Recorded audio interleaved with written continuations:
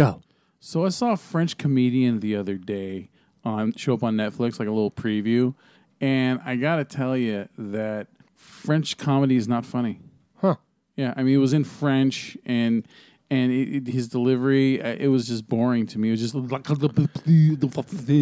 and I know that sounds really racially ignorant, but it didn't roll off the tongue. My mother dreams in French. Yes? Yeah. Is that kinky or No, she just dreams in French. okay? Like, people will speak French, and she understands it. Huh. Like, because her mother is French, and from what I understand, like, when she was younger, like, her mother would speak to her in French. Yeah. But my mom can't speak it. She can read it.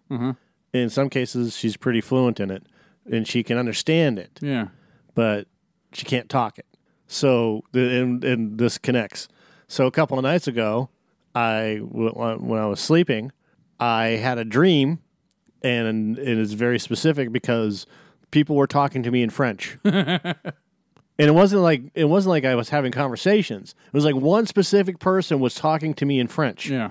And everybody else was talking English, and like I understood what they were saying. Yeah. You could break it down. No, I understood fluently what the fuck they were saying. Right through you. Yeah. Like, it was just a normal second language, right? Yeah. And, like, I woke up, and I'm like, and my brain's, like, repeating these phrases. These are real French phrases. And I'm like, what the fuck is going on? Yeah. And You were speaking in French kissing? no, I was just speaking. I was just going through it. I'm like, what the fuck? You know, I've forgotten most of it by now. You know, je ne sais quoi, blah, blah, blah, blah, right? And Blah, blah, blah. But it wasn't just like the catchphrases, you know. It was you know, the phrases that we've all learned in French. They were literally like saying, "Hey, how are you doing today?" You know, Yeah. and what's going on, and what are we going to go do, and let's go do this, and let's go do that. Would you like to share a croissant? Yeah, and it was conversational French, Yeah. and I understood everything that they were saying. And then I wake up and I'm like, "Do I know French? No. I know karate." I know kung fu. And I thought that was fucking weird. The first thing I thought of was like, Jesus Christ, I'm turning into my mother. You know what I have to say about that? No. Welcome back, my friends, to the podcast that never ends. We're so glad you could attend. Come inside, come inside. I am Joe Spiegel, Mike Sutherland. who is not French. I'm not French. I'm not French. I am French. Yeah, you're a frog. I am French Canadian. All right, so this is Joe and the Froggy Fuck. Scottish, Irish, Italian. Yeah, we're all mutts, aren't we? We're not pure Aryan, are we? I can trace my lineage of Scott back to 600 AD, which is pretty fucking impressive. You are one beautiful Caucasian. Caucasian. Caucasian. Yes. But we're not talking about that right Emphasis on the Asian. So this is our Ready Player One episode. Nice motioning there. We'll talk about that fine film and whatever French things pop into our heads. So yeah, whatever. so Whatever fucking tangents so we go don't on. fuck this one up. Take it away.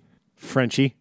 Or I was hoping you were going to say Jacques or I didn't. I wanted to. Yeah, Pepe. Take it away. Jacques Cousteau. Jean-Jacques. 3 hours later. I love that voice. Every time I don't care to watch SpongeBob anymore, but if it's on and every time it cuts to one of those 20 minutes later, I love it. I have to stop and listen to it. Yeah, that's Tom Kenny doing his fucking cool Gary. Yeah, and the mayor from Powerpuff Girls. Mm-hmm. The Powerpuff Girls. Girls. It's funny because when you watch what was it, the Bob and Dave, the show they used to do together back on HBO in like the 90s, and Tom Kenny was on there as a character, you know, as an actor, and you just hear his voice and you're like, oh yeah, you know who the fuck that is. It's weird, man. They always start from somewhere. It's like you're not just a comedic genius right from right out of the gate. You're morphing, right?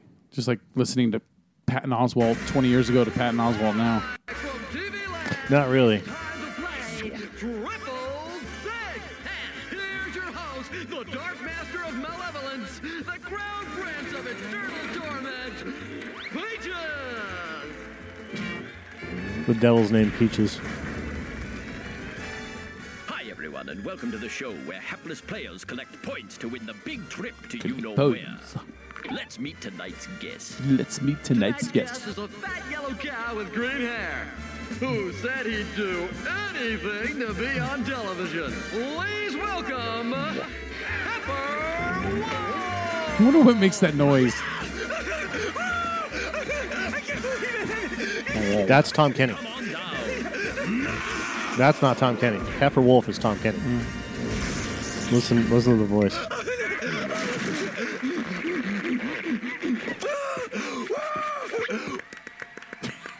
Let's begin the game. Heifer. Yes? Category, please. I'll take food for 1 point, Peaches. All right. Listen carefully. Dude, this is This meat product, when ground, This is like becomes the all-American your hamburger. kids on like all the sugary cereals all at you once serious? while watching this kind of shit. Just insanity. I'm sorry. The answer we were looking for is beef. I never knew that. That's why I like Rocco's Modern Life, because Tom Kenny plays Heifer, and Heifer is fucking insane. and then they have the other character named Filbert, who's a turtle. You know, he's kind of like Eeyore, and Yes. the entire those two characters just really make the entire show. Yeah. You have the big heads. Ed and Bev, big head. Yeah. Voiced by Charlie Adler. It's funny, when Rocco's Modern Life was out, I was hanging out with my friends a lot more outside when I was a teenager, and but I do remember playing the game on the Super Nintendo. And, of course, my favorite character of all time. Lesson 1. A whistle is achieved by forcing air through the pucker organs located under the nose. Hey, you mean the lips? Oh, lips, pucker organs, whatever. Pucker organs. Your hair. Hey, is this really a movie? And so, in Cow and Chicken, he plays the devil. But in the first episode, they called him the devil, and then they had to change it to the red guy because of censors. Yeah. But he also does the voice of Chicken, and he does the voice of Cow. Yes, but I like it. He does all three of those voices. I use this. His tail is flopping like a porno. Yeah, it's supposed to. Whoa! Kind of like whistling, don't you think? Kind of like this thing, don't you think? Am I gay? As a whistling teacher, I'm a fat failure. God, it sounds like one of my Lyft passengers. There's a actual episode called the Azvipe Tribe. As we pay. Cow and Chicken did an episode called As We Pays. They And now- didn't call them the Ass Wipes. They called them the As We Pays. So is that as clever to you as the cunt thing from Family Guy? more because they said it like 100 times. Yeah. And They got away with it. And they got away with it. And they're all a bunch of dumbasses. Yeah. Cow, chicken. Why are you eating like that? We gotta get big and strong by today's Big and sumo strong. wrestling tryouts. Alice, The tryouts. here, Dick, Spranges, Singy.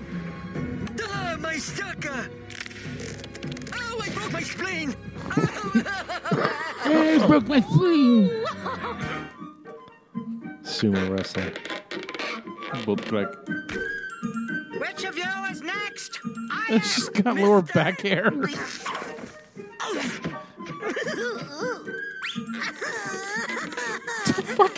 Why you gotta be here, cow wrestling ain't for little girls? You? Wrestling ain't for little girls. Today is a big match between our school and our arch enemies. One of you. All right, we'll get is into gonna be Ready our Player next One, star but sumo wrestler. Are we? Let's see what you Because got. Cow. Flam here is modeling a pair of powder blue pookies. Walk, walk, turn. Cut for comfort and style for maneuverability.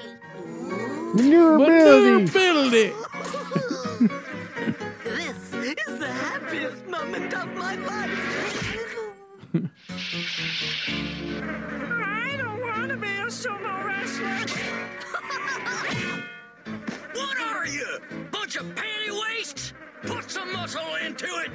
Cow, get out there and show them how it's done. Steps on it. Cow, you are our new star wrestler. Hey, why she get to be the wrestler? Chicken, here's some. And I thought that Why she get to be the wrestler? I can't do it. I thought that the first time I saw an animated cow that was portrayed as a guy was Barnyard, and apparently I'm wrong because look at Rocco's Modern Life. I'm sorry, Cow and Chicken, and there's a fucking male cow, but he's got udders. Yeah, well, this is not a male cow. That's a female cow. Well, when it talks, it sounds like a male. No, cow is female. Well, why is it when cow talks, it sounds like it's a dude? Because it's a dude that's doing the voice, but it's not. That's a big fucking smile. I've got to use some Tic Tacs just in case I start kissing her. You know I'm automatically attracted to beautiful. I just start kissing them. It's like a magnet. I have no Just idea what the kiss. I fuck don't is even this. wait. And when you're...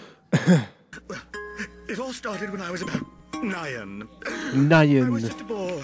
I didn't know pants were required at school. Oh, what a gust! My video daisies are gonna finish off. You and your large sister. You could be the circus fat woman. Oh, glory! Something fat. Perhaps I'll try out my new fat oven, which I bought. And last but not least, A chicken and his fat sister cow. All right, where's the patient? so you're the fearless little lady then? But Dr. Lax Slacks. In that case, you wouldn't mind if I put Of all the voices, Charlie Adler is the reason why I wanted to do voiceover Yeah. because of the red guy. Yeah. and how fucking crazy he was. As much as I love Chuck Jones and all these other guys, Charlie Adler was the guy that could do multiple voices and make them sound so horrifically dumb. Mm-hmm. You know, and you when you're doing voices, there's always a baseline. There's always your voice. Yeah. Okay, and your inflections and everything else. And then when you go and you do another voice, whether it's Popeye or Yeah. Bugs Bunny or whatever you can do, you always know, like for Billy West, Yeah. you know, when he does his voices, you know it's Billy West. It doesn't matter a if little it's, bit of a because there's a highness in there. yeah, it doesn't matter again, because he's done Popeye and he's done a bunch of Yeah. others. You can always tell that there's a baseline to that voice. The same with Do you know whose only baseline and no like actual variation is just T.J. Miller. He's the same voice no matter what he does. yeah, He can do higher or lower, but it's still T.J. Miller no matter what. And he's not the only one. There's a couple of them that Seth do the Rogen? same. Yeah, there's a couple of them, but Seth Rogen doesn't do voices. When I'm talking about specific voices. Yeah. Characters actually instead of just being themselves. Yeah, and like Mark Hamill. Yeah. Like when you These watch characters, yeah. when you watch anything that Mark Hamill does a voice of, you know it's Mark Hamill. Yeah. Because you can tell, and he has like a range of like 5 voices. Yeah. Really, is what it is. But like the Skips one is like the extreme voice. Yeah. And then you have Unicorns. and then you have his normal old gruff guy. Yeah. And then you have the Mark Hamill voice, and then you have the Joker voice. Holly. Yeah, and then you have Kevin Michael Richardson, who has like, I didn't know Kevin Michael Richardson did Lester Crinklesack, Which one is that one? the white guy on Cleveland show. Okay. Yeah. I didn't know he did that voice, and he can do. I mean, there it is, Lester Crinklesack. Hey, Cleveland. Oh, sorry. I thought you were someone else. That's all right. Oh, wait. There's Cleveland. Hey, Cleveland! Oh, my bad. Oh, there he is. Cleveland! Damn, there are so many of you people here. You people. You know, you're all a bunch of... And that's just him talking to himself pretty much. Yeah, Now I wonder if they do that all like if he does that all in one take on his own, or he has to keep doing each voice individually, and then they just mix them all together. once in a while they'll do it separately, but generally they do it all together. Yeah. to get it out of the way. Yeah. So if it's multiple takes of the same, As long like as they're when- not talking at the same time. when Cleveland is talking to Rilo, Yeah. you know, it's Mike Henry doing Mike Henry, Yeah. right? Mike Henry on Mike Henry, and sorry. Why do you read text when we're fucking talking? Because I got so distracted by my friend just texted me. He said, a black guy named Jason came into the store tonight. Totally made me think of you, which means that I've been equated as being a black guy, which means that I am in the cool group. Yeah, it means you got soul. Yeah, I know. I got fucking soul. I've had passengers, you know, like go, damn, you know, like I didn't know you could move like that. I go, yeah, I got hood points. And they go, what is that? I'm going to use that. They go, Damn, I got hood points. Yeah, you got hood points. I go, yeah, I grew up in that shit, man. I know the line, and I don't go over that line. I know how much soul I can exhibit, and how much looks like you're just a white dude trying too hard. Yeah, exactly. If you're a jerk off white guy that's just trying to get in with the black crowd, Yeah, you know, and you're just trying to act cool, yeah. and What's up, homies? yeah, hey guys, how are ya? I'm so down. Yeah, you know, hey, hey, my N-words, Oh God, you know. I've got. That's where you hear the record skip. I got a story about that, but it's not important right now because we're fucking recording. I don't give a shit. It's fucking conversation. Let's do it. I know it's conversational, but it's not important right now. Yeah. And I've never had issues. It doesn't matter if you're a gang member, you know, black, white, Chinese, Mexican, whatever. It didn't matter. Zimbabwean. Yeah, because I was just, you know, Yeah. I got along. Yeah. I didn't care. Yeah. No judgment, right? Mm-hmm. I'm gonna go do this. All right, bro. See you later. But that's just me talking. Yeah. And I don't like throwing around bro because bro is. I just said bro right now. Well, because bro could sound douchey at the same time. Yeah. Bro is douchey. But I you know. Yeah. When I say bro, I think it's like, how I think it's how you say it. That's how you know if it's douchey or not. I only say it to certain people. Yeah. Like my brother, you, a couple of other close Yeah. friends. Right? Yeah. I don't, dude, if you wanted just to come out and just start doing the Hulk Hogan thing and just go, hey, brother. Yeah. See you later, brother. and I'll do that. And I caught myself doing that. Like it's for me, it slips out. Yeah. Like when I'm hanging out with white people or whatever, I don't say brother. Yeah. But like if I see a black guy, I'll be like, yeah, okay, brother. and I'm not saying it as you're my brother, you know, the black guy version of brother. Yeah. I was like, okay, brother man. It just comes out, and I started recognizing that. I'm like, am I doing this on purpose? Yeah, you're doing that's your get out racism. Or am I doing this because he's black? Yeah. That's your subtle get out style, you know, white racism, where you're like, it's like the unintentional white racism, right? And where you don't even know you're doing it. But it wasn't. It wasn't unintentional racism at all. It was just something that I've always said that to almost everybody. Yeah.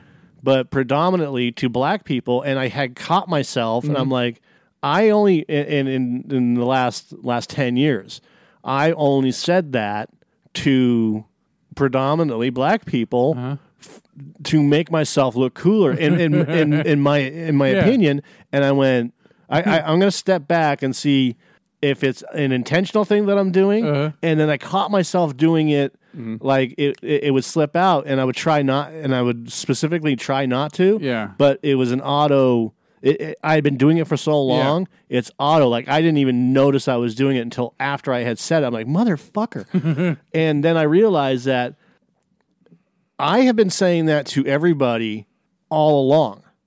Like when I'm hanging out and somebody's like, "Oh man, this and that," and the other thing, I'm like, "No, brother, it's okay. It's okay, brother." What it is then is that you just didn't realize that you just thought because you only noticed it when you said it to black people. Correct. That's why. Okay. Yeah. But you've been saying it the whole time. Yeah, and I was just like, okay, I got to make sure that I'm just not. Yeah, because you're watching what you're saying when you're around black people because you don't want to say the wrong thing, right? Because society has put that pressure on you where you don't want to say the wrong thing. No. I don't worry about that stuff. I worried about specifically just using the word brother around to say have a nice day to black people. All right, brother, see you later. You know, have a good day, brother. Yeah. And I'd make sure, and then I realized that not doing it that way. I'm just recognizing it when I say it to black people because I think it's being racist. Yeah. And then like I talk to all of my friends like that, like when they say something like, "Oh man, this and that, I'm sorry for doing this." I'm like, "Don't worry, brother. Hey, it's all good." I call my kids niggas. Yeah, well, I'll call on the phone sometimes. I'll say, I go, "What's up, nigga?" It's not racist. Just keep saying it. It's not racist because it's my kids. Yes, it is. No, it's not. It absolutely is. No, because I didn't it. I didn't put the angry ER on the end of it. I don't. Anyways, that's why. Yeah, that's the angry version. Yeah, I disagree. It's completely racist, but you're doing it with the kids. Racism is what you feel in your heart.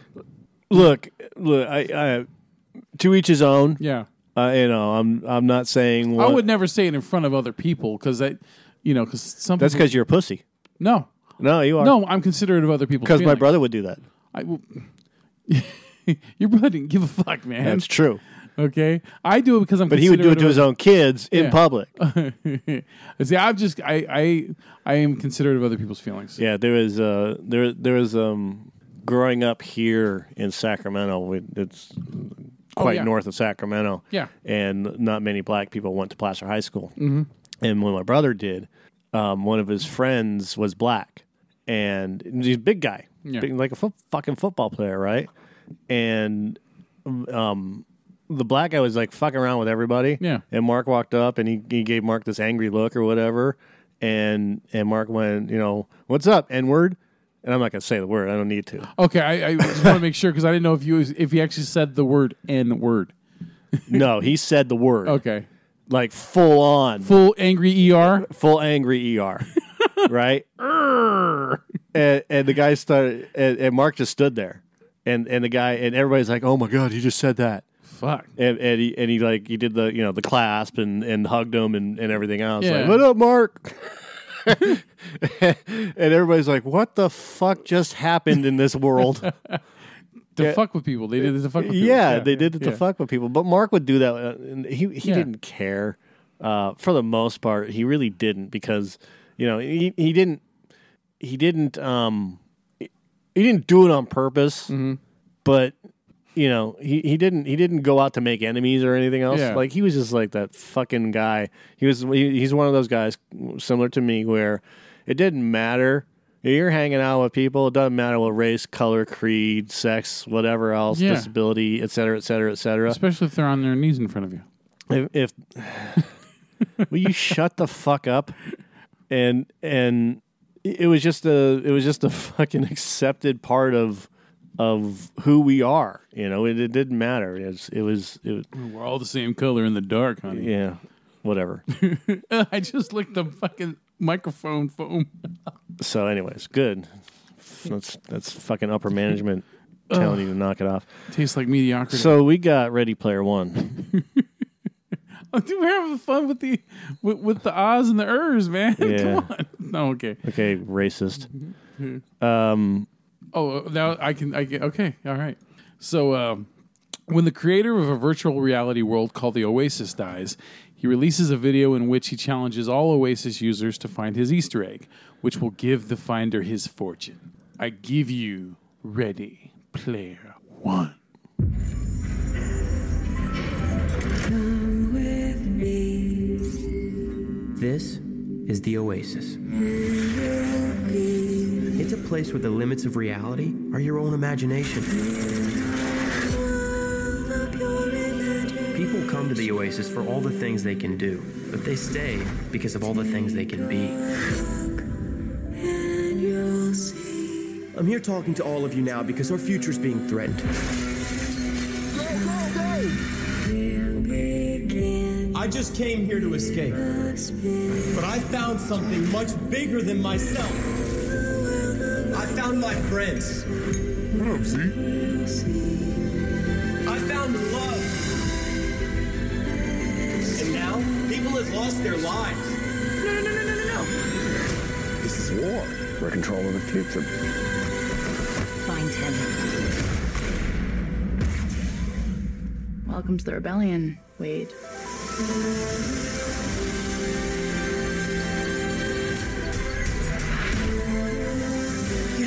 Remember who you are. You can't use your real name. Hold on to something. This isn't just a game. I'm talking about actual life and death stuff. What's going on? Just practicing my Mario Kart. Hold on. Ask yourself, are you willing to fight?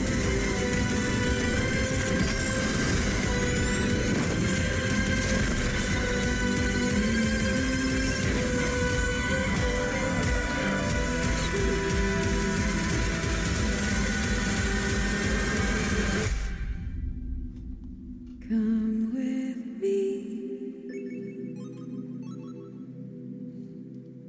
Those three dots at the end, Yeah. were from Back to the Future and Back to the Future Part 2. That's what those three notes are. You know what's weird is I've seen that trailer, but I don't remember that oversing, the track that when from Willy Wonka. I don't recall that at all. It's weird that I heard it this time, but whatever. Like someone had changed the trailer. Really? Yeah, but you want to hear something funny? No. Until I actually did research on this movie after we saw it, I thought the whole time that the main character, Ezra? Wade, Parzival. Right. I found out that he wasn't fucking Baby from fucking Baby Driver. The whole time, I thought It's Ty Sheridan. I thought he was Ansel Elgort or whatever the fuck his name is from Baby Driver. And then when I'm doing the research, it said Ty Sheridan. I'm like, what the fuck? And it's all Scout's Guide to the Zombie Apocalypse and this other shit we've seen. And I'm like, oh, fucking idiot. And then I looked at two pictures of them. And I'm like, oh wait, they are. I think it's because they have the same lips or something. I don't fucking know what it is. I don't know. Why am I looking at young men's lips? I don't fucking know. But I just It doesn't even look the same. Remember how I told you sometimes I have a problem with recognizing people? Like sometimes it takes a minute to register. Like after I've looked at them, I don't. Sometimes there's like a delay in recognizing someone. Like people will usually recognize me way before I can recognize them. I mean, I know I have a very distinctive look, but you know what I mean. Right. So, what is your impression of this movie before we get into it? Because I have a lot to say. I don't do impressions. I'm sorry, I don't do impressions.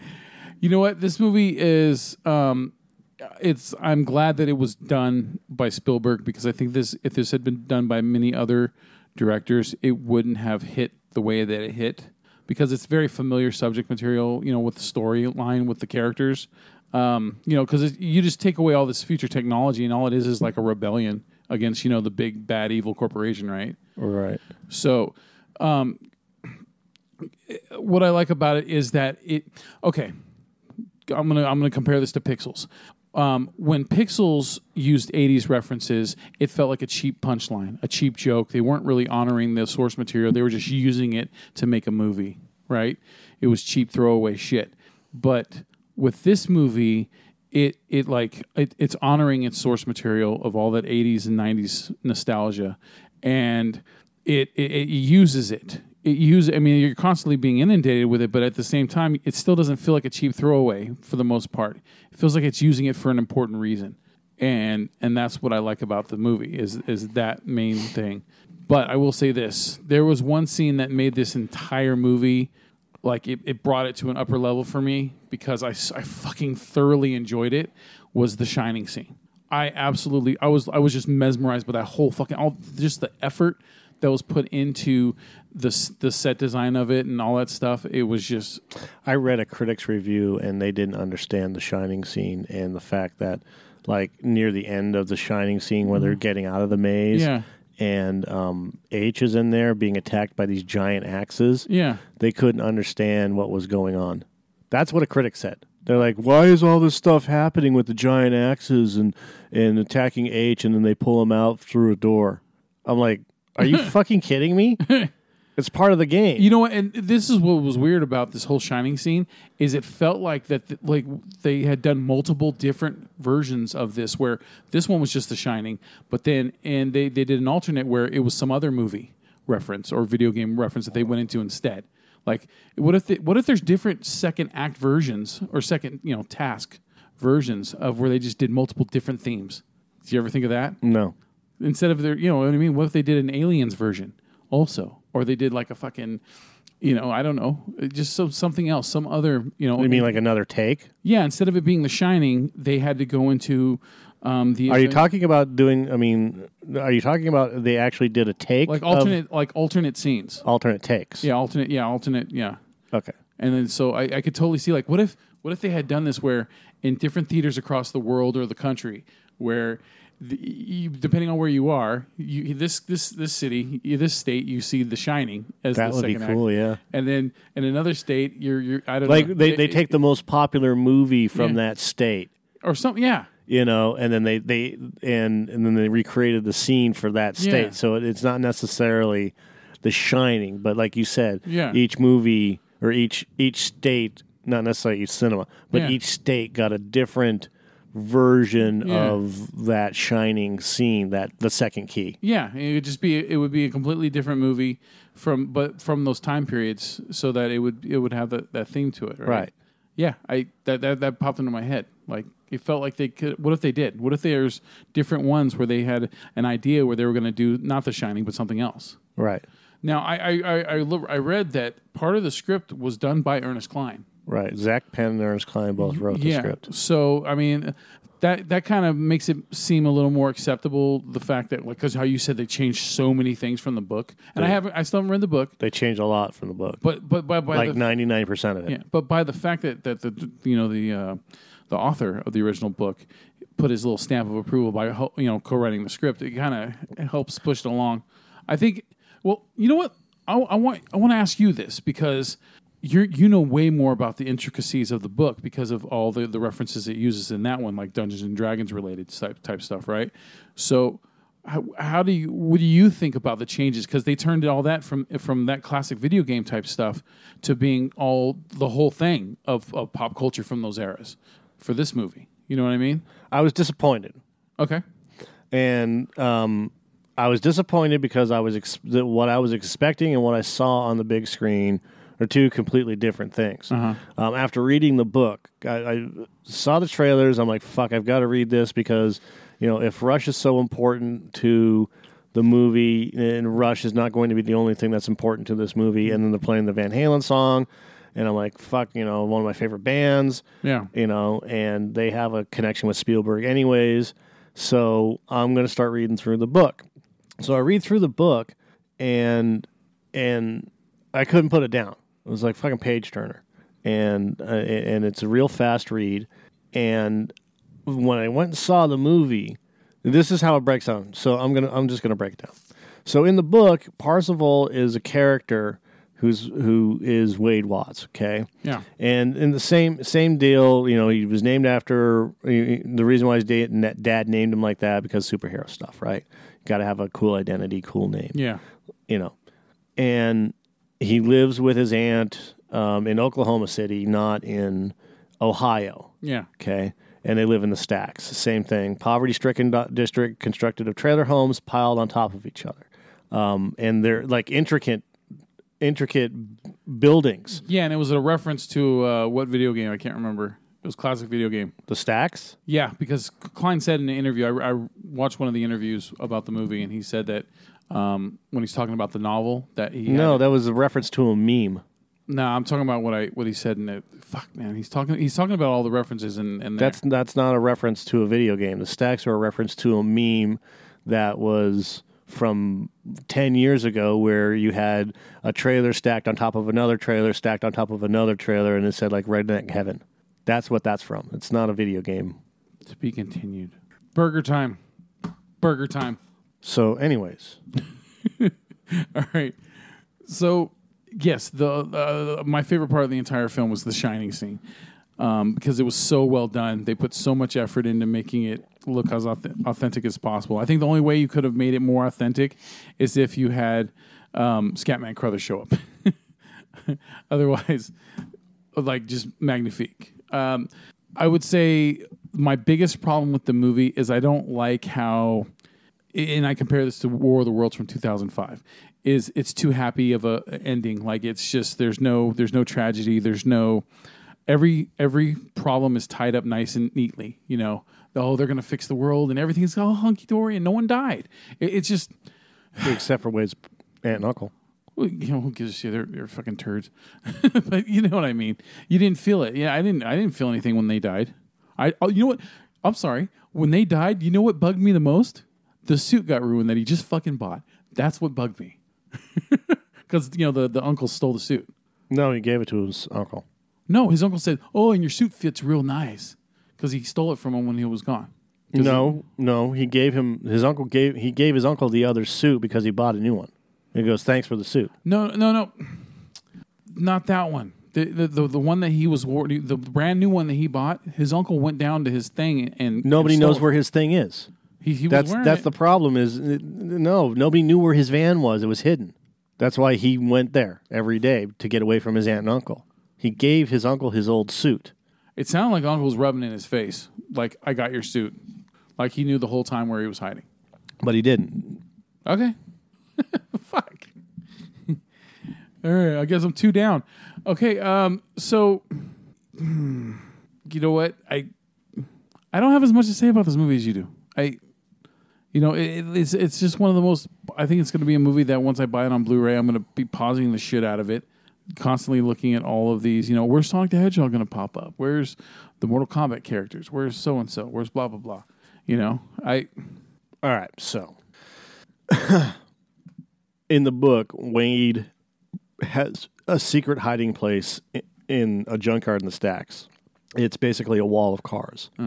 And he has a van in there. It's a minivan in the book, but a van nonetheless. And he has like a treadmill on there so that he can get the electricity running. He's basically wired the whole thing up for his Oasis stuff. Yeah. Now, here's the difference between the book and the movie. In the movie, he automatically has these Oasis glasses. In the book, he has Oasis glasses and he has specific Oasis school glasses. He has to go to school. He's finishing off like the last 6 months of school. Mm-hmm. And that's when he makes his first discovery. So Oasis is actually multi-purpose. Like, it's not just for playing games. Correct. Yeah. I mean, you can. It's life public. Shit there. Yeah, it's public school. And work and all this other stuff. Uh-huh. And in the movie, it seems more like an escape, but it really isn't. You can make money and all this other stuff. Yeah. Now Wade has been following this girl. He thinks it's a girl. Her name is Artemis. He's a huge stalker type fan. He reads her blogs, and he's also been hunting for Halliday's keys for the last, however many years, okay? Since high school. Mm-hmm. Okay, so let's call it 5 years. Yeah, in the movie it's 5 years. And his aunt and uncle are complete douchebags, right? So, like, in the movie, his aunt is not... She's like a pushover. Yeah, his aunt's not as big of a douchebag. Yeah. But in the book, they're both on the same page, and all they do is... They're like the Dursleys, right? Yeah, exactly. And they make him live in a fucking... Well, he's staying... Never. He lives in the laundry room, right? Yeah. And he doesn't sleep on top of a long washer and dryer. He sleeps in a fucking nook in the corner. Damn. And he has a laptop, and his uncle steals his laptop from him. And his laptop has, like, everything on it. Like every book, every movie, everything, everywhere, right? Yeah. And his uncle steals his laptop so that they can pay for like rent or some shit like that. Yeah. But he has a backup, so it's not that big of a deal. But it's a laptop that didn't have as many problems memory wise, things like that, so that it wasn't as jumpy. So he ends up getting out of the stacks and going to his car or going to the van. And then from there, what he does is he has to get everything set up, and he's got a heater in there because it's cold, Oklahoma City and whatnot. So he has and he spends all of his time, all of his class time, and as much time as he can there before going back home. And as he's doing his thing, he can't go off world.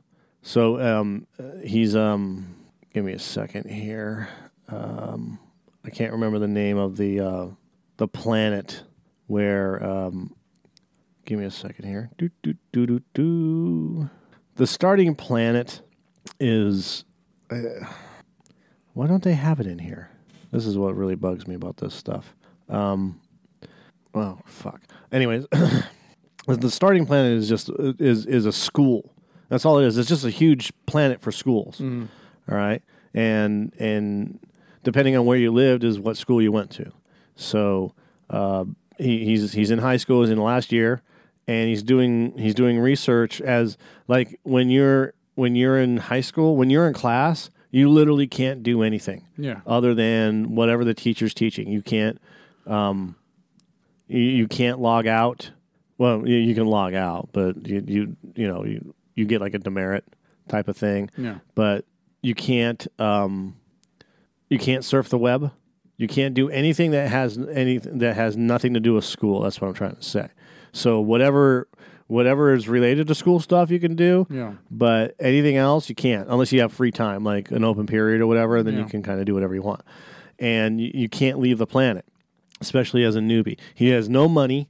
And even the money that he makes once in a while goes to buying stuff like, simple things like a skin texture or, whatever else, Necessities.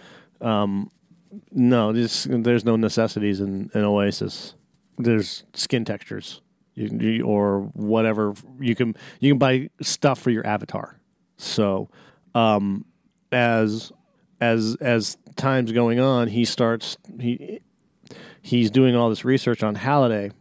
And he continually reads Halliday's journal, which is called Anorak's Almanac, and it details everything about Halliday, his movies, music, any pop culture reference to Halliday, any TV shows that he liked, anything that was in his autobiography, every little detail of Halliday's life. Okay, And friends, family. In the movie, they turn it into pretty much a Hall of Records kind of thing. Yeah, and that's what they did in the movie. So, and fine. I can deal with that. That makes sense. Yeah, But what didn't make sense to me is so he's not on this planet anymore, and this would have built up the character even better. I think of him coming from nothing to this. Right, literally, he figures out that the first key is located on the same virtual world as his own online high school in a recreation of Dungeons and Dragons module, The Tomb of Horrors. And you have to go through the Tomb of Horrors, and he starts doing that, and all of a sudden he's making money, okay? And he made a lot of money going through this by defeating all these creatures and whatnot, and he's leveling up. Yeah. And that's part of it. It's a big, massive online role-playing game world. Yeah. Where you can make money, you can level up, you can do all the sorts of things, right? But if you die, doesn't you have everything reset? No. Okay. Because you can just transfer the credits. Mm-hmm. Yeah, I mean it does reset, but you don't go like to level 1 or whatever. Because like in the movie, when someone dies, all their money goes to the person that killed them. Yeah, in a PvP realm, yes. That's what that's all about. That's how you can fucking blow. And you can lose stuff, absolutely, but only if you're in PvP. Yeah. If you're in a non-PvP area, that won't happen.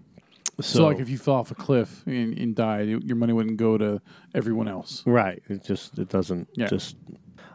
So he goes through the entire Tomb of Horrors, and at the very end of the Tomb of Horrors, there's this Lich King. Okay? And the Lich is... where the fuck is... I just saw this. Acerak. And the challenge at the end, he was expecting to fight the Lich King one-on-one. He's like, I don't know how I'm going to do this, but Lich, blah, blah, blah, right? Gets the sword, and the Lich goes, in order to defeat me, you have to play a game of Joust. Yeah. And it's Halliday as Lich, right? Yeah. So he's like, what? He's like, yep. Yeah. Best of 3. So they play the first game, and he barely beats the Lich. They play the second game, the Lich whips his ass, and he's like, I'm just not feeling right. Can we switch? Yeah. Controllers, switch sides. And the Lich looks at him almost like what the fuck? What are you thinking? And he switches sides, and Parzival beats the Lich. Yeah. And that's when Artemis shows up because she had the timer set because the Lich only respawns every 8 hours. And she shows up in the dungeon right after he gets the key. Yeah. And he's like, oh, hey, just kind of stumbled in here, blah, blah, blah. And she's like, well, what's going on? And Lich is supposed to respond, right?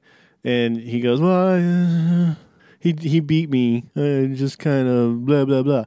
As he's trying to get out of the dungeon, she blocks him from getting out of the dungeon.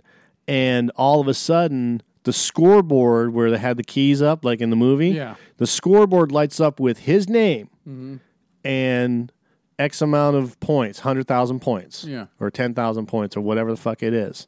And he's got the first key. And now he's fucking famous. Yeah. And now the money starts to come. And once everybody figures out where the key is, they start to come in, right? So now it's just it's basically a gold rush to the key. Yeah.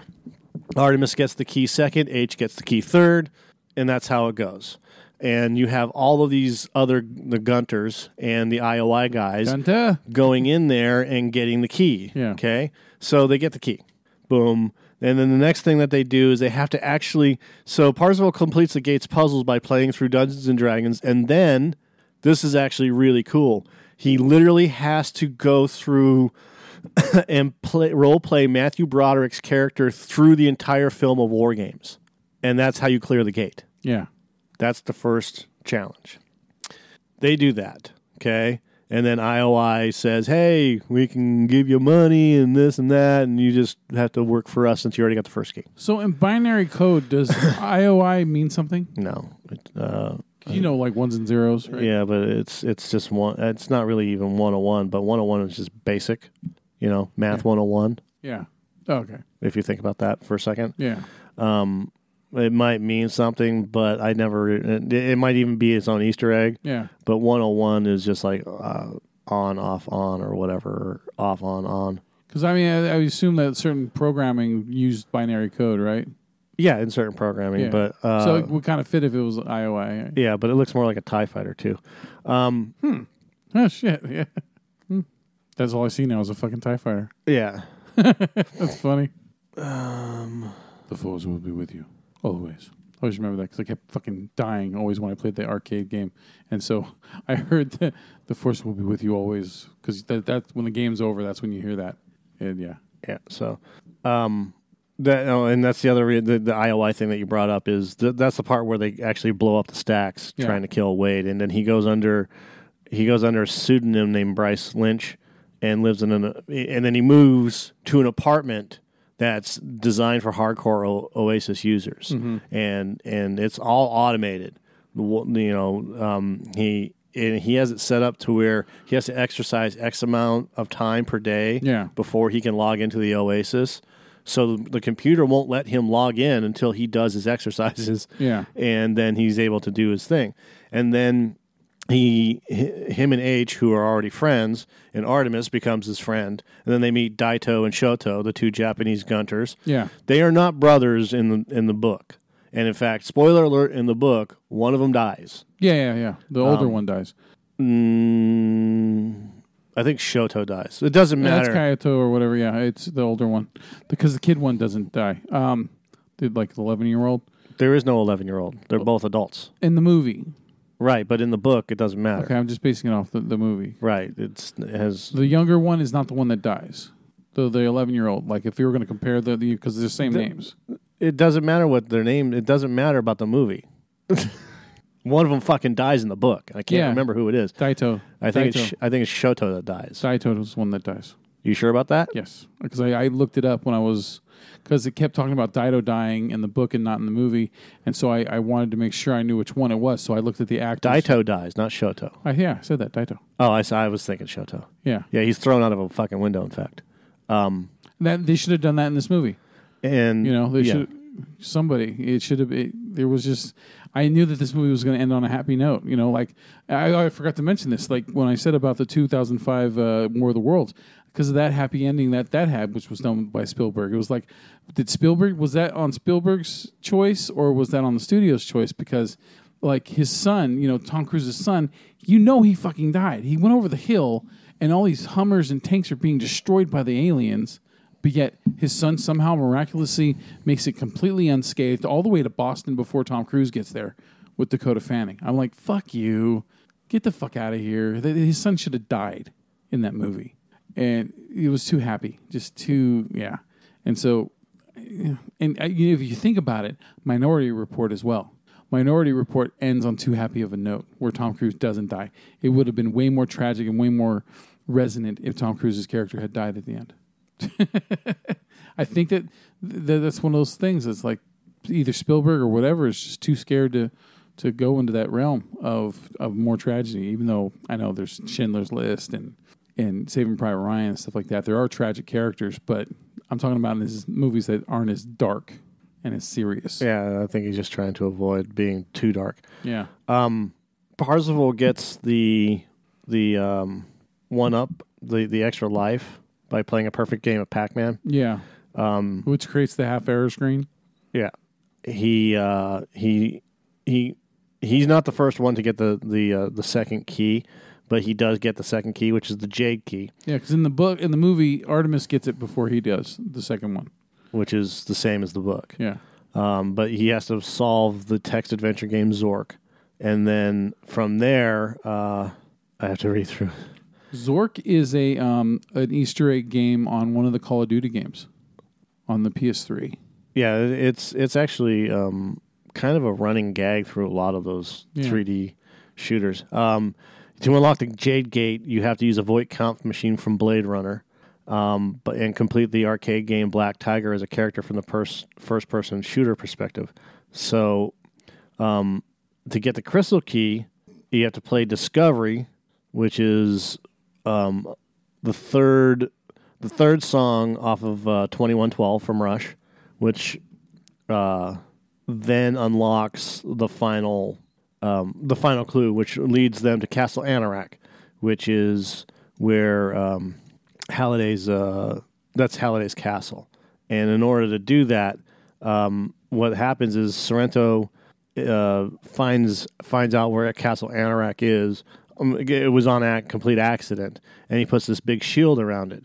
And everybody else knows what's going on. Everybody in the entire Oasis knows what's going on. So when Percival ends up at Castle Anorak, the attack is already going on. It had been going on for months. Okay. Or so. And maybe not months, but it had been going on for a while where they were just fucking randomly fire shit. Because a shitload of respawning then, right? If it's going on for months. It's not even respawning. It's just fucking people firing at the shield. I mean, they would literally just fire grenades and laser beams, trying to weaken it, and fucking like Death Star lasers at it, and it wouldn't. Yeah, they're trying to weaken it. It won't weaken. It's an epic weapon. Yeah, or it's an epic shield, and they're trying to get in. Now, in the movie, Artemis has been captured and is being used by IOI to set up these. The shield units. Yeah. In the book, they're drones. The drones do all the work, not the people. The people that they capture are there to make money for IOI and not do menial tasks. So that's what separates the book from the movie again. And then, but in the book, Wade's the one that gets captured by IOI by faking a whole lot of shit. Like, he faked owing money to him so he could get on the inside and then disable the shield and figure out how to disable the shield. It's called, what was it, like the loyalty thing or something like that, where they have to work for them now? Yeah, the loyalty program. Yeah. And then he's able to escape from there and get out, and then he goes to a like an internet cafe style thing. Yeah. An internet cafe for Oasis. And from there he contacts a whole bunch of other people. He contacts H, and he's like, "I need you to come pick me up. You know, I'm in Ohio. I'm near you. Blah blah blah." What I've completely forgotten was the subplot with Ogden. Now, Ogden and Halliday are best friends, and in the book, James Halliday is kind of a recluse, but he's Ogden's best friend. Yeah. Okay. I believe, and I'm going to have to double check this. I believe Ogden meets the girl Kira first as a friend and he brings her into their gaming session. They play Dungeons and Dragons, and she loves the game. They all love the game, and they kind of form this tight-knit group. Yeah. And Halliday kind of falls in love with her, but is too afraid to do anything. Yeah. Ogden's the one that starts going out with her. Ogden marries her. Yeah. She dies of cancer. Okay? And in that whole thing, there's a falling out between Halliday and Ogden. Yeah. Ogden leaves, but he doesn't leave Oasis or Gregarious Simulations. He's kind of like the Steve Wozniak or the Paul Allen of Gregarious, as opposed to Holliday's Bill Gates or Steve Jobs. And he's still a part of it. During the whole book experience, the whole dance sequence that was in the movie is in the book. However, the difference is that that's Ogden's own area. This planet is like a huge dance planet, right? It's just like a fucking techno beat planet, and like literally the lights will thrum from the different beats that are going on all over the planet. So from the different clubs and people that are playing music and all this other stuff. Yeah. So you have different lights going on, and they're thrumming to the beat of whatever's playing in that sector. Yeah. It's really fucking. It's a cool visual when you read the book. So they go to this, and it's a PvP planet. I just picture one of those big heads going over there and just going, "Show me what you got," and then the planet just starts do like, "I like what you got." So when Percival and Artemis go to this party, he shows up and she's like, "What the fuck are you doing here?" Like, "Well, I got invited, blah, blah, blah." She's like, "You're like the most famous guy and everybody's going to be gunning for you. Yeah. You are PvP. You could lose everything." Yeah. And he's like, "I got it. Don't worry about it. I got control." Right? So they start hanging out. They start dancing. That's the whole I love you thing, yada, yada, yada. Yeah. And then IOI comes in and starts attacking them. And now it's a big fucking PvP battle, right? Yeah, and the movie does the 1 minute back thing. Yeah, there is no Zemeckis cube in the book. And Ogden... There's actually, in the movie trivia, there's actually one that says the Zemeckis cube is actually a Rubik's cube, and that it's in reference to director Robert Zemeckis. Yeah. I'm like, shut the fuck up. No shit. Again, that's why we named it Totally Useless Movie Trivia. Fucking down. So Ogden, who is the guy that's running this entire fucking dance floor, this is his planet, so this is his rules, right? Stops everything and says, "Get the fuck out of off my dance floor," basically. Yeah. And kills everybody that's related IOI. Kills them all. Mm-hmm. And then starts the whole dance up again. It's almost like a turtle against the Foot Clan. No, but okay. Anyways, so Artemis and fucking Parzival leave, and she doesn't want pretty much really Ernest Cline's friend is Harry Knowles. Get the fuck out of here. You had to go that deep into this shit to find that. God damn it. Get the fuck out of here. Anyways, the whole Ogden thing, just like in the movie, Ogden is kind of like this overseer. He's watching these kids, these three, basically H, Artemis, or Daito and Shoto, but primarily Parzival, H, and Artemis. Yeah. To make sure, because he's more interested in what they're doing than anybody else. Yeah. Right? He has a stake in this. And he's not giving any hints. He's not helping them. He's not doing anything. But he gets involved near the end of the movie where he realizes that IOI is doing all this nefarious bullshit, and they are interfering with the game. They are literally interfering with the Easter egg hunt. Yeah. The game in and of itself. Yeah, because they don't give a shit. They're just there for the... Yeah. So Ogden contacts, and I can't remember if he contacts Wade or if he contacts H or who. He contacts them and says, like he invites them. There's a literal invitation to his house. Yeah, it's sent through email, and it's a secure email and says, I understand that you and H are in the same area. You will meet H at this point at this time, and you will take a plane and you will fly to my house. And he does the same thing with Artemis, whose name is Samantha. Okay. And they all take a chartered flight, a private jet, from wherever they are to Oregon, where Ogden lives. Okay.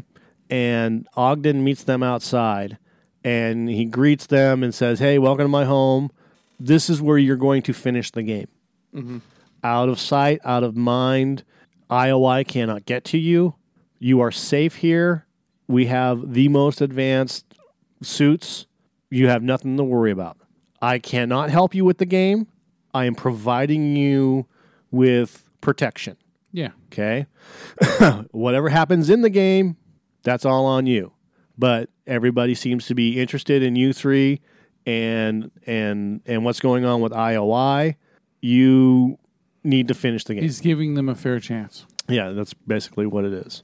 So, gives them a fair chance. Shoto, Artemis, H, and Parzival all go there. All end up on the planet where the planet Doom is what they call it, but yeah, I can't remember if it's the planet Doom in the book or anything else like that, where Halliday's castle is. Wade hacked the castle and brings down the shield. No. And now it's on, like Donkey Kong. Yeah, now everyone has a chance. And a massive fight among the avatars ensues. Okay? Parzival, now H used Iron Giant in the movie. Yeah. Parzival, in the book, his character, the mech that he got, yeah, that Shoto was using, the mech that Parzival got was Ultraman. Okay, yeah. So he uses the Ultraman. He fights against Mechagodzilla. So Mechagodzilla and Ultraman are fighting each other, right? And then the Gundam thing comes in. Yeah. Because that's part of the book as well. Special limited character. Yeah, and it can only be used for like 120 seconds. Yeah. And then that's bullshit, man. It's an epic item. It's an extremely special character, yeah. Yeah. Because if you got to be him the whole time, you would just destroy everybody. Right, exactly. Yeah. So you have to balance it out with, you can't have like all these fucking amazing things. You have to balance it out. You can't be right? giant Pac-Man the entire game. Exactly. Yeah. So they defeat Mechagodzilla. Mm-hmm. Parzival is able to enter the gate. And basically everyone that's fighting in the battle wants Parzival or one of the three that are not fucking Sorrento to get in there and win. So they get into the gate. They use a catalyst to destroy the castle and all the avatars. That's what they used in the movie, and it kills everybody. Yeah. It doesn't kill the planet, and it doesn't kill the creator of the planet. Yeah. It kills everybody on the planet. That's what the catalyst is. Hey, bringing up weird coincidences, right? Isn't it fucking odd that in the span of a week we saw Gundam in 2 separate movies? What was the other movie? Pacific Rim, the statue. Oh yeah, I totally forgot. Isn't about that fucking weird? I mean, just weird coincidences, man. It's just a coincidence because you never see Gundam in anything else that we go to the theaters and see. Yeah, but it's such a huge part of 80s culture. Yeah. That and Robotech. I was kind of expecting to see a bunch of Robotech stuff, but yeah. I didn't. So Parzival does survive because he had the extra life from the Pac-Man game. Yeah. And he retrieves the Easter egg, which is an adventure, which grants him control of the Oasis, including wiping out his enemies' avatars, resurrecting his friends, and a big red button that would kill all of the Oasis. Uh-huh. Of course, Sorrento was arrested for the murder of Daito and for conspiring to kill Wade Why and is the the others. coffee button right next to the nuke button? Yeah, exactly. Wade and Artemis finally meet in person and rekindle their relationship with a kiss. Blah, blah, blah, blah, blah. Now, is the book better than the movie? I don't think so. I think that the movie is really... This is how I see it. They should have done it in 3 movies. Yeah. Should have done a trilogy for with each this. challenge. Yeah, for each challenge, so that when you do the movie, like the first movie would be Tomb of Horrors and and fucking literally War Games. Yeah. Right? So, and then you can just kind of cut through War Games to all the important sequences. Yeah. But that would have been fucking great to have have them recreate war games, Yeah. but with all of the characters from the movie in the game, Yeah. right? So the guy that plays Sorrento, Ben Mendelsohn, would play, like not the bad guy, but the guy that's literally helping, Matthew Broderick's character Dabney escape. Coleman, is it It's not Dabney Coleman in War No. Games. But you have Dabney Coleman in there. Yeah. You have Ali Sheedy. You have all these other characters, but you have Samantha, Artemis playing the Ali Sheedy part. Yeah. And because in order to do that, you literally have to use the correct phrases. You have to know the movie, like the entire script, in order for it to move on. Yeah. Because if you don't know the script, they will ask you like 2 or 3 more times, and if you don't answer properly, you fail. Mm-hmm. And that's what's cool about it, right? So as he's doing the war games thing, he didn't realize he was in the movie, and he answers. So she asks him the question, "Would you like to play a game?" Right? Shall we play a game? Yeah, and then he's like, "Global thermonuclear war," but he typed in something else, Yeah. and it asked him again, "Shall we play a game?" He's like, "Okay, I get it. Global thermonuclear war, or how about a nice game of chess?" Right? Yeah. and that would have been great for the first book or for the first movie, Yeah. because then you would get to see the Tomb of Horrors, and then you would get to see all of this other stuff and Joust and whatever else, Yeah. and you could throw in, and then the next book is, and then the next book is, and then that ends the trilogy, and now you have this huge movie, this singular movie broken up into 3 pieces, Yeah. and now you can put everything in there. Yeah. And that's the failure of the movie to me. Like they were afraid that if they did it that way, it wouldn't have made money, the money they were hoping for. Yeah, they're afraid that if any one of those fails, then what's going to happen? And Spielberg being 71. Yeah. Instead, it's like I said, they just have the nice, convenient, happy ending. Everyone lives, nobody dies. Yeah. It just. So I think that they just figured if this movie's going to make money, it'll just do it on one movie. Yeah, it's the risk taking thing again, right? They didn't want to take any risk with it. I think that's why there's not enough directors out there that stand up to studios.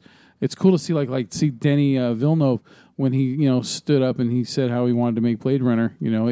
It got made the way he pretty much wanted to make it, and then now he's doing Dune, and he's going to make Dune the way he wanted to make it. I think he's going to split it into 2 films, so that they can cover way more than the David Lynch one did. Right.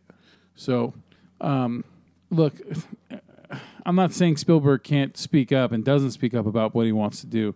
But what I am saying is it's just kind of sad when even someone like Steven Spielberg makes a movie where it could have been a bigger franchise than just one film. Because if you end this movie the way you ended it, I mean, can you think of any way you could do a sequel? Well, they're already working on a sequel, and I don't know how they would do a sequel other than maybe go back and, Yeah. setting up the Easter eggs. Yeah. Or they could go forward in time. I don't know. I would have loved to have seen them do all this stuff with not Castle Anorak, with Blade Runner, with the Text Adventure of Game, and, Pac-Man. Yeah. Again, doing the war games thing. Yeah. There was another movie in there, and I can't remember what it was. In my mind, them doing The Shining though was ballsy because look for me and you, Shining is that's awesome, right? But look at for younger generations, like a lot of younger generation would be like, oh, why didn't they do E.T. or Jurassic Park or something? You know what I mean? And so for them to just pick the fucking Shining, I thought that's even more awesome because they could have went safe with it, Yeah. Even that music, man. They even played the Shining music. That was good. Yeah, this movie is like the story is very simple and there's nothing like too standoutish about the story itself, but there's just so much eye candy in this movie that you got to watch it more than once because the first time we watched it, I'm trying to follow the movie and looking in the background for everything I can see at the same time. So it's just this huge scramble. It's like an overload of information. Yeah, it's a lot. They're already doing a sequel to it, but who knows what they're going to do with it. I want to know what. You know what I think kind of tainted this movie a little bit? Wreck-It Ralph. Because after seeing Wreck-It Ralph, it's like this movie is just like almost like a live action motion capture version of Wreck-It Ralph in a way. Kind of. Because Wreck-It Ralph is full of references too. Of course, it's all video game references, but still, if you go into that movie, you remember that there's fucking Mortal Kombat, there's Street Fighter, there's Pac-Man, a bunch of other shit. I am completely staying away from anything about the Avengers Infinity War. I'm not even reading about that. I was just trying to read about the sequel novel. Isn't that funny? For the third time ever, John Williams did not do the score for Spielberg film. And the reason why is because he was doing the score for another Spielberg film. He was doing the score for The Post. So Spielberg had to have Alan Silvestri come in and do the score. There was something I was going to fucking talk about, but oh well, doesn't matter now. Well, you know what? As long as they do, they stay clever with it and they don't just make it, they don't pixel it, you know what I mean? They don't just throw in, oh, hey, remember this guy? Remember this guy? Hopefully they do it smart because most of the references in the movie, they felt like they belonged there, They didn't feel like a cheap, just fucking pixel style. Oh, I know what I wanted to look up. You were talking about Wreck-It Ralph. Yeah. Ready Player One came out in 2011. Mm-hmm. When did Wreck-It Ralph come out? I think Wreck-It Ralph was like 12. It could have been 11, but maybe it was 12. Yeah, so about the same time. So he probably had been writing this for a couple of years prior to that. And Wreck-It Ralph takes at least 2 years to make because of the CG. So minimum. So yeah. When did Wreck-It Ralph come out? I want to wreck it. 2012. Yeah. So but Wreck-It Ralph was made during this whole spurt of 80s nostalgia. Yeah. So it coincided. You're right.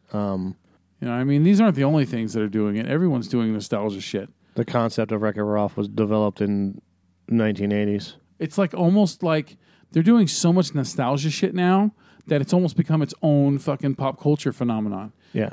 Of just of this rehash. I mean, it's great to a point, but at the same time, it's like, don't overdo it. It's like if I'm listening to the same 80s pop music station all day, every day, right? Yeah. Eventually, I'm going to get fucking tired of it, even though no matter how much I love the 80s, still, I need a fucking break from it. But like I said, that's what's so good about Spielberg making this movie is that it still feels fresh for the most part, with the nostalgia. Right. So I think that's why it's even better that they did The Shining in it instead of something, convenient. So off the top of my head, I think first impression with this movie, I would probably give it a 7.5. Okay. I won't give it a 7.5. I gave it a 6.5. Okay.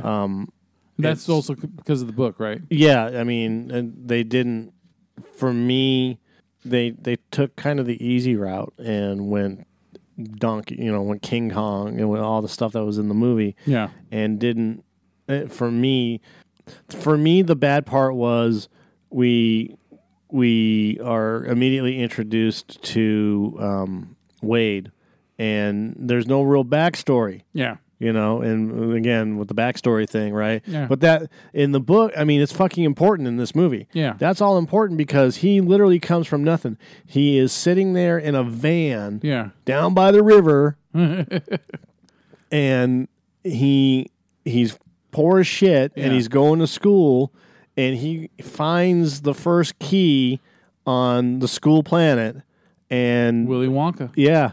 And he's straight up Charlie, man. He was able to make money going through the Tomb of Horrors. Holy and shit. do all that shit. Well, look, this slap forehead moment. Even though this movie's full of Willy Wonka references, I didn't even think about this. But IOI is pretty much Slugworth. Yeah.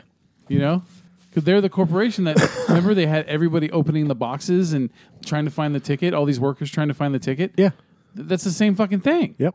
Holy shit, I didn't even think about that part. That's why they had the whole Willy Wonka thing in the trailer. I knew all the other Willy Wonka stuff. The song in and of itself that they played in the trailer is specifically set up because this is Willy Wonka and the Chocolate Factory. Yeah. This whole movie. Yeah, there was just one other thing I didn't put two and two together on, and yeah. So that's funny. All right. The snotties like snotberries. Yeah. I still to this day I still love that ending where you stole fizzy lifting drink. That whole scene. I mean, fucking Wilder sells it big time. Like, you feel his anger when he's doing it, right? And like the fact that like, well, you can tell that like the character of Willy Wonka doesn't want to hurt this kid, but he has to, right? Just to see what it'll do if he makes the right decision. And so when he yells at him like that, good day, sir. And then they, it just, I don't know why. Just to this day, that scene is still really powerful to me, And then where, Charlie sets the candy down on the desk, and then when Gene Wilder closes his hand around the candy, that's the finish line right there. That's where the ribbon gets cut. Is right in that moment when he encloses that candy in his hand. Right. That's fucking powerful, man. That was really good because you feel like you're the one that's winning it. It's like vicarious, right? Like when you watch someone win the lottery or something, and you're watching him win, and so you feel like you're winning at the same time. That's really well filmmaking. This movie has feels of that. It's really good English. When he wins that first key, you feel it, man. Like he's fucking beating this shit. And it was, they did a good job with it. I like the movie. I think that. It's not a bad movie. It's just I was disappointed because I built what I expected from the book. Didn't make it. I kind of withheld anticipation for it because, like I said, I'm so spoiled by all this other fucking 80s nostalgia shit. I didn't want to blow it up too big. So I'm glad I didn't. I'm glad I didn't try to make it, this is going to be the ultimate, Instead, so I think that's why I pretty much enjoyed it from start to finish, even though the ending's a little too fucking happy and convenient. Yep. So, all right. Shit, anything else we want to add? Because we could talk forever about all the damn characters that show up in it and shit, but we'll save that for YouTube. Yeah. All right. So, all right. The next movie that we will be talking about will be Cock Blockers. It's just called Blockers. I know, but I like to call it Cock Blockers. All right. You ready? So, all right, my take. Ike Barinholtz as himself, Leslie Mann as herself, and his name is John C. Sorry, I had to do that. Should have put it up closer to the mic. Well, I didn't want to fucking destroy the thing. John Cena as an effeminately naive, all-play parents... I'm doing it again. I'm fucking doing it again. You wrote this shit. How can you not fucking read your own shit that you write? My mind is in a million places right now. All right. As effeminately naive, all-play parents who involuntarily become friends and allies when their 3 daughters become friends together at a young age. Flash forward to senior year, and the shit has gotten more serious than the parents can handle. It turns out that their young adults have made an emoji-laced pact to all lose each other's virginity on the upcoming prom night. Well, those horny little bitches must be stopped at all costs. Cue in the hilarity as these parents stumble to and fro while they try to thwart the irresponsible decisions of their children's unstoppable lust. # block the cock. My prediction is dumb parents, horny teenagers, and... Name is John C. Is butt chugging some brew? Hell yes, I'm in. But will the ass beer and the like be enough to keep this film from falling into the realm of cheap throwaway comedy? I sure hope so. Cock Blockers will not be a piece of shit, I think. Winky face emoji. # SexPack 2018. Shenanigans, party fouls, and beer butt chugging are just some of the finer points of this tour de force comedy starring Ike Barinholtz in his teeth, Leslie Mann. Why did I put Leslie Mann as Leslie Mann? And John Cena as the parents of 3 college-bound kids who are going to senior prom trying to get laid. But will they stop the sex pack in time? I surely hope not. There's something about a comedy that would show of-age kids making decisions that could impact their lives or whether or not they will go through with something as important as making the best decision to have sex. By the way, I'm beginning to like as a comedy actor. Wish Joe would have had that on cue, but he didn't. It's okay. No, it's not going to be a piece of shit. No. All right. I wonder if they had tried to just call it Cock Blockers, that'd be fucking hilarious. They did. You know what I mean. Instead of the picture of the rooster. No, they try to call it Cock Blockers. There was a red band trailer and everything. Yeah, I know. Just like what was it? The Watch. It used to be called Neighborhood Watch, and then Zimmerman shot fucking Trayvon Martin, and then they changed the name. Of course, Cock Blockers is kind of different than someone just getting gunned down for wearing a hoodie and holding Skittles. Anyway, sorry to get too glum on you. So anyway, yeah, we'll talk about that one next time, okay? And maybe we'll have a guest star like. And his name is John Cena.